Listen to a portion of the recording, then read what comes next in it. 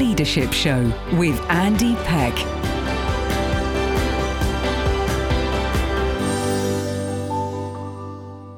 It's great to welcome you to the show for Christians in leadership, whether in a formal role or the influences we have in daily life, as we're salt and light where Christ has placed us.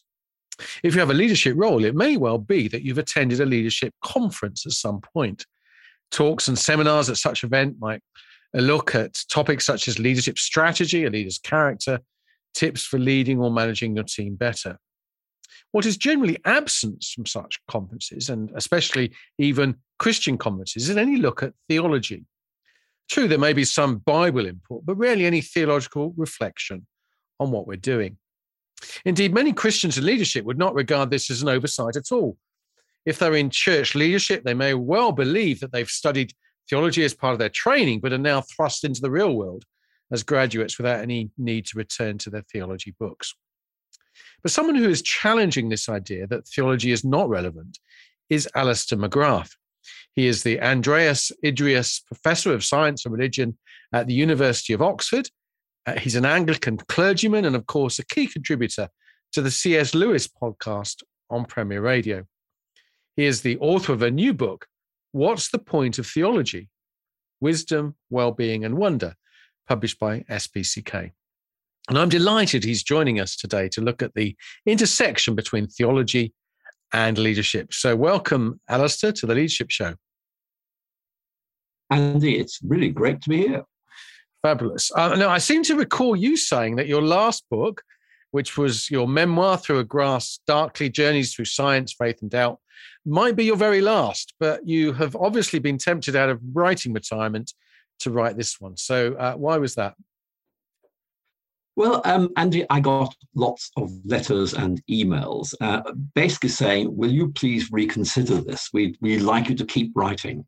And I thought I ought to write this book because it's quite close to my heart. It's a book I'm writing at the end of my time as a professor at Oxford University. So kind of way, it's a good book to publish because it brings together a lot of ideas I've been having over the last 10 years.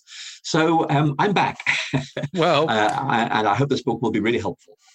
Well, as someone who read you back in 1992, your book Bridge Building, I'm delighted that that's the case. So welcome back to writing anyway. But in your book, Alister, you're up front about the negative vibe there is surrounding theology.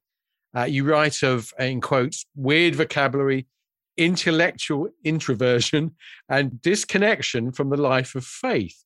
Perhaps you could explain how you see theology in a more positive light.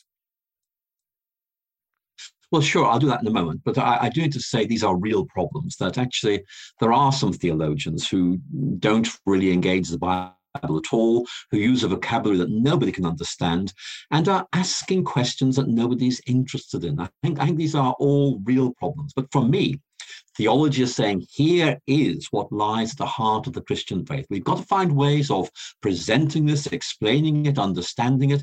And that's what theology tries to do. It's all about trying to capture this wonderful vision at the heart of our faith and help us to preach it, to enact it, to live out Christian lives. And the point I keep on making, which I think is an important point, is that if we lose this vision of what really matters, what's at the heart of our faith, then in effect, we just become an organization which meets regularly, does various things, but the heartbeat has gone. So for me, theology preserves the heartbeat of faith. And for me, what theology is trying to do is say, look, let's understand how wonderful it is. And that will lead to more effective praise and prayer and adoration. And let's figure out how we're going to preach this to our congregations, but also explain it to those who are outside the churches who need to hear this. And so for me, it really is very important. So to quote from your book, Alister, in an increasingly pragmatic church culture, theology is widely seen by denominational managers as a waste of time and effort. Clergy should be told how to increase membership, not waste time studying theology. Obviously, you're quoting an opponent to the idea of theology. So how would you want to make the case for ongoing theological learning and reflection, particularly for Christians in leadership? I think a very good model here is medicine. I mean, medicine's obviously about, bedside manner. It's about how you look after people. It's about how you get as many people through your surgery as quickly as you can. But there's a body of knowledge, there's wisdom There's something very significant you need to know to be a good doctor. And likewise, if you are leading a congregation, you can't just lead. You've got to say, I lead as someone who shares the Christian vision, and I want to share this with my congregation. I want to share it with those outside. And that means you really need to be immersed in Scripture and a long tradition of Christian reflection on Scriptures. It helps to understand what this is all about and how we can, in effect, explain this, proclaim this most effectively. And that's why I kind of talk about the parable of the pearl of great price. It's a wonderful parable in Matthew 13. It's all about this merchant seeing this pearl and thinking, oh my goodness, it's so wonderful. I've got to have it. I'll sell everything to get it.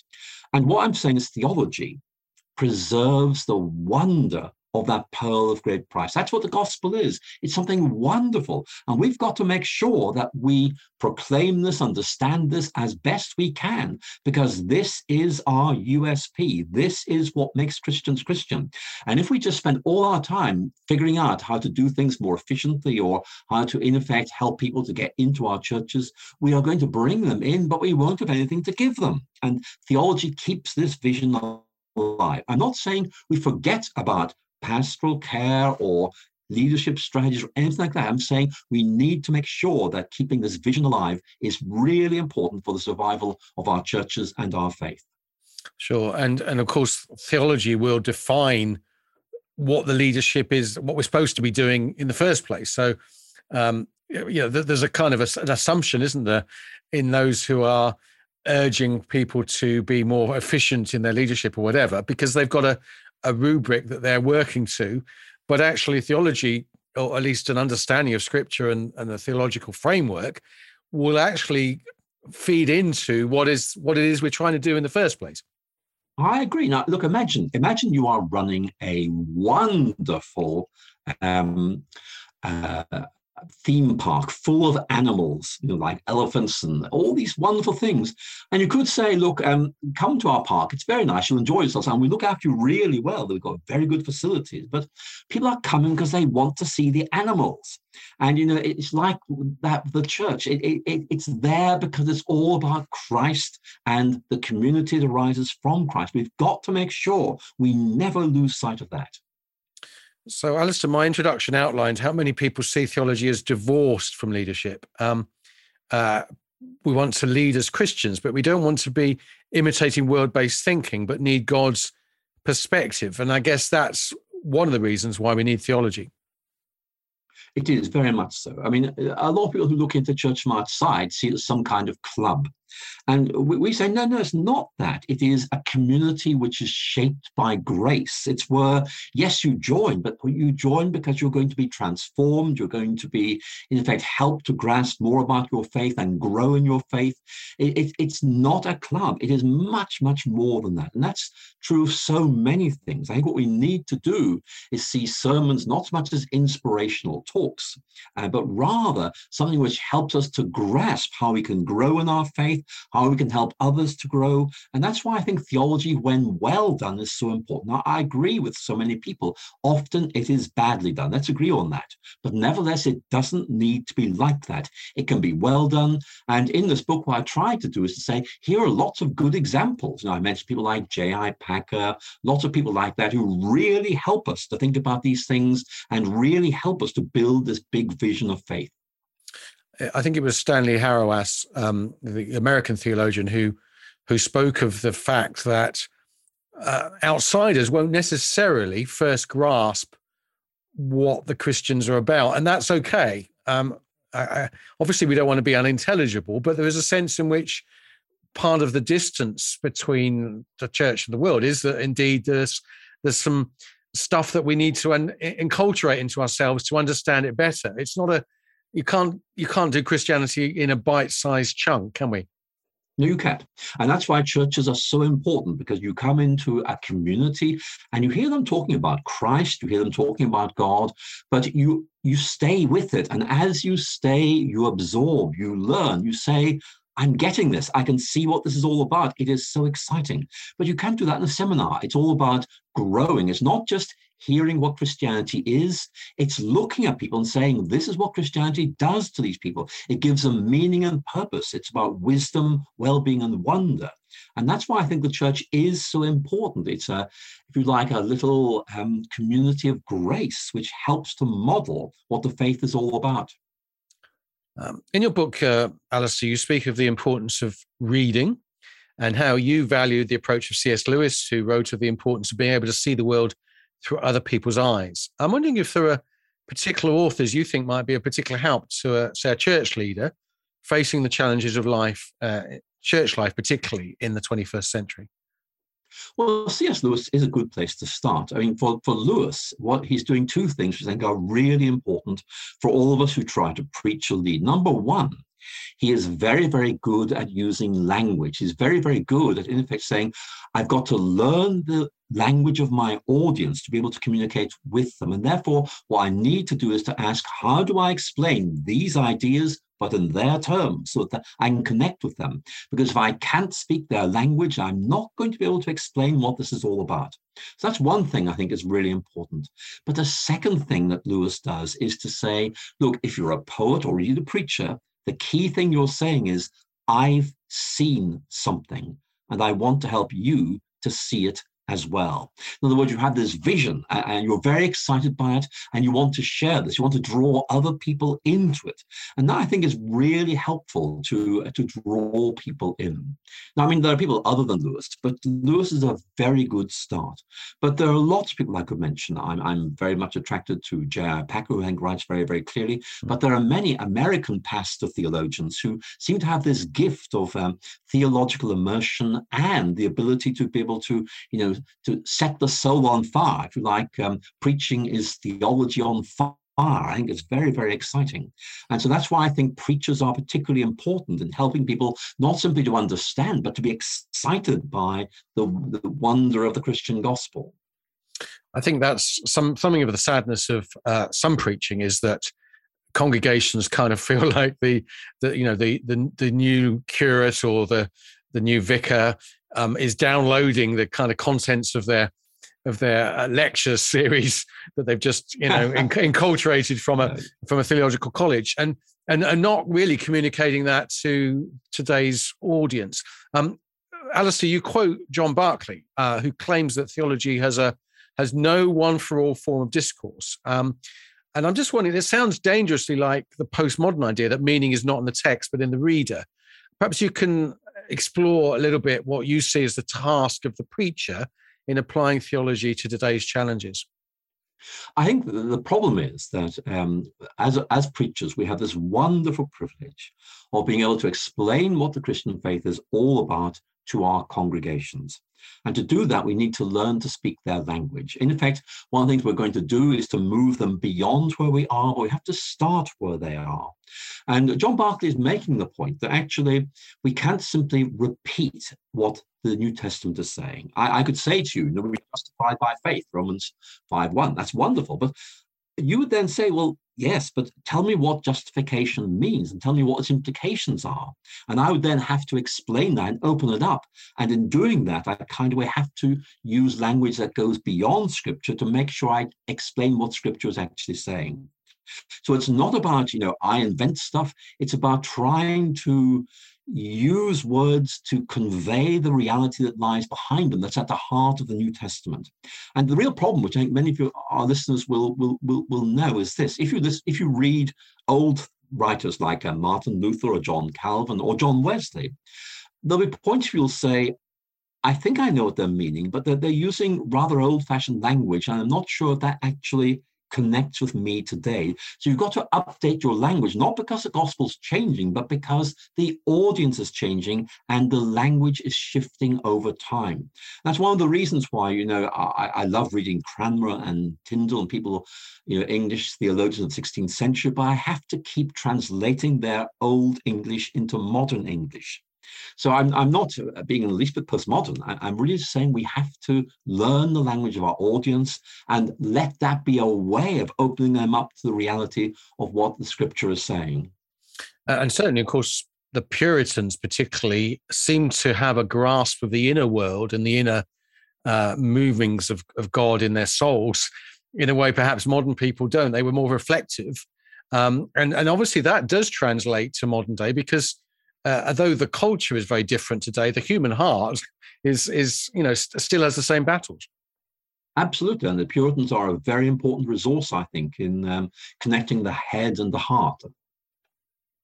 What would you say, Alister, were the challenges of life today, particularly that need theological reflection on the part of the Christian leader? Obviously, you're a professor of science and religion, so science will be one area, and maybe medicine as well. Well, let me give you some examples. I think this is a very good question. One of them is to, in effect, feel confident in the Christian faith, saying, this is wonderful, this makes sense, it makes sense in itself, it makes sense of our world. And that's something that writers like C.S. Lewis really do bring out very, very well. And it helps us to see that when thinking about the relationship of, for example, Christianity and science, that actually we have something very distinct and important to say. Science is very, very good at telling us how things work. That's great, but we need to know what they mean, what we mean. And so if you like, science is very, very good, but it is incomplete. It does not answer big questions like, why am I here? Science may help us understand how we came to be here. It doesn't tell us why we're here or what we're meant to be doing. So if you like, you could say that science and faith are like two lenses of a set of spectacles. Put them together, you get stereoscopic vision, you get depth, but you need them both. Understanding how the world works, understanding what it means. So for me, you really have a very, very important thing to say. Science is great, but it's incomplete. We need more than that.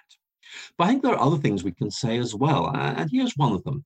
Very often, when you live in a culture, you begin to be shaped by our culture. And one of the things I've noticed is that a lot of Christians are very influenced by the idea of achievement-based culture. In other words, my status, my value is determined by what I achieve. And it's very, very hard for Christians to avoid that. And that's why theology offers us this very, very powerful corrective to that. No. You are given something, and that is what is great. And that is what is going to transform you and enable you to do great things. So in effect, it's by receiving God's grace, you're able to do these wonderful things, but it's not so much you achieving, it's about God enabling you to do these things. So it's all about grace. So I think that's a very important point, because again, many people do find themselves under pressure to achieve. I think what we need to try and say is be refreshed by the gospel, be renewed, make sure you're deeply rooted in your faith, and the fruit of that will follow in due course. It is when you are closest to God that you, in effect, will feel motivated and inspired to do those great things. So that's an example where a theological perspective, I think, does make some very important points in today's cultural situation. And I guess it's a little like the Apostle Paul at the start of his letters typically would spend most of his the early chapters will be reminding the readers of who they are in Christ before he then implores them to live out their faith. He does. He's very, very clear. Here, this is great news for you. Do you see how this helps you to think about who you are and what you do? So I think it's a wonderful way to begin a letter. And would you have particular theologians that you go to, Alister, from time to time? You mentioned a few in the course of this conversation. People that you go back to be refreshed yourself? Yes, there are people who I do keep going back to. I've mentioned Luther. I would certainly add John Calvin, who I think gives us a very robust understanding of faith. I think I read other theologians, I think, for two reasons. One is because they really are helpful. They open things up very, very well. They give me lots of good ideas, but they also challenge me. And they challenge me to ask myself, have I really grasp this properly? Have I really explained this properly? Can I do better than I'm doing at the moment? So I think it's both about receiving from these writers, but also being challenged to do better. So I find that helpful. It's always good to be challenged like that, I think. And are you aware of authors or thinkers who combine kind of a leadership approach with theological reflection? I'm reflecting on the fact that actually Jesus mentions leadership very rarely in terms of the word leader in his teaching. And, often in a negative fashion, of course, he tells his disciples not to lead like the Gentiles, for example. So I'm just wondering who who of the theological writers might have touched on leadership as a topic? I think many theological writers tend to use the language of service or ministry rather than leadership. I think that the 20th century has seen a shift towards this idea of leadership, but certainly I think many theologians would say that in effect, you are enabled to lead by grasping what it means to serve. And by looking at Christ's ministry of service, you begin to realize what particular kind of leadership Christians are being invited to enter into. In other words, it's not do this, do that, do the other. It's rather, I want to share with you how I think God is able to take us and use us. And that's a very different idea, I think. So there are many writers who I think do this. I've been very taken by John Piper, who of course draws on the early American Puritan theologian Jonathan Edwards to really set out a very powerful vision of what leadership is and indeed what Christian service is all about. So there are lots of people out there who you can read, who will find inspirational in thinking about these things. And what they are doing is they're not kind of reading books like 101 really effective tips for leadership. It's much more about thinking about God's grace, about human nature, and realizing when you put all these together, you get an inspirational and realistic way of thinking about your role in helping God's people to grow in their faith. So if someone's listening who's maybe a church leader and they're taking on board the kind of things they say, maybe they'll get a copy of your book. What would be practically, how would they arrange their week so that this isn't just a clever idea which drifts away, but actually their theology becomes a bit more part of their regular life? Yeah, that's a great question. Let me begin by saying that these people are really important. They really are. Because if I can put it like this, a preacher like you just described is someone who, in effect, knows the Christian faith, is immersed in it, and knows their congregations, and can see ways of making the connection. He can see what their concerns are, what their needs are, and he's able to speak to them as an interpreter. So the preacher's a hugely important resource because he's the bridge between Scripture and this specific congregation. But I think what I would say is that you need to convert this into how you organize your life.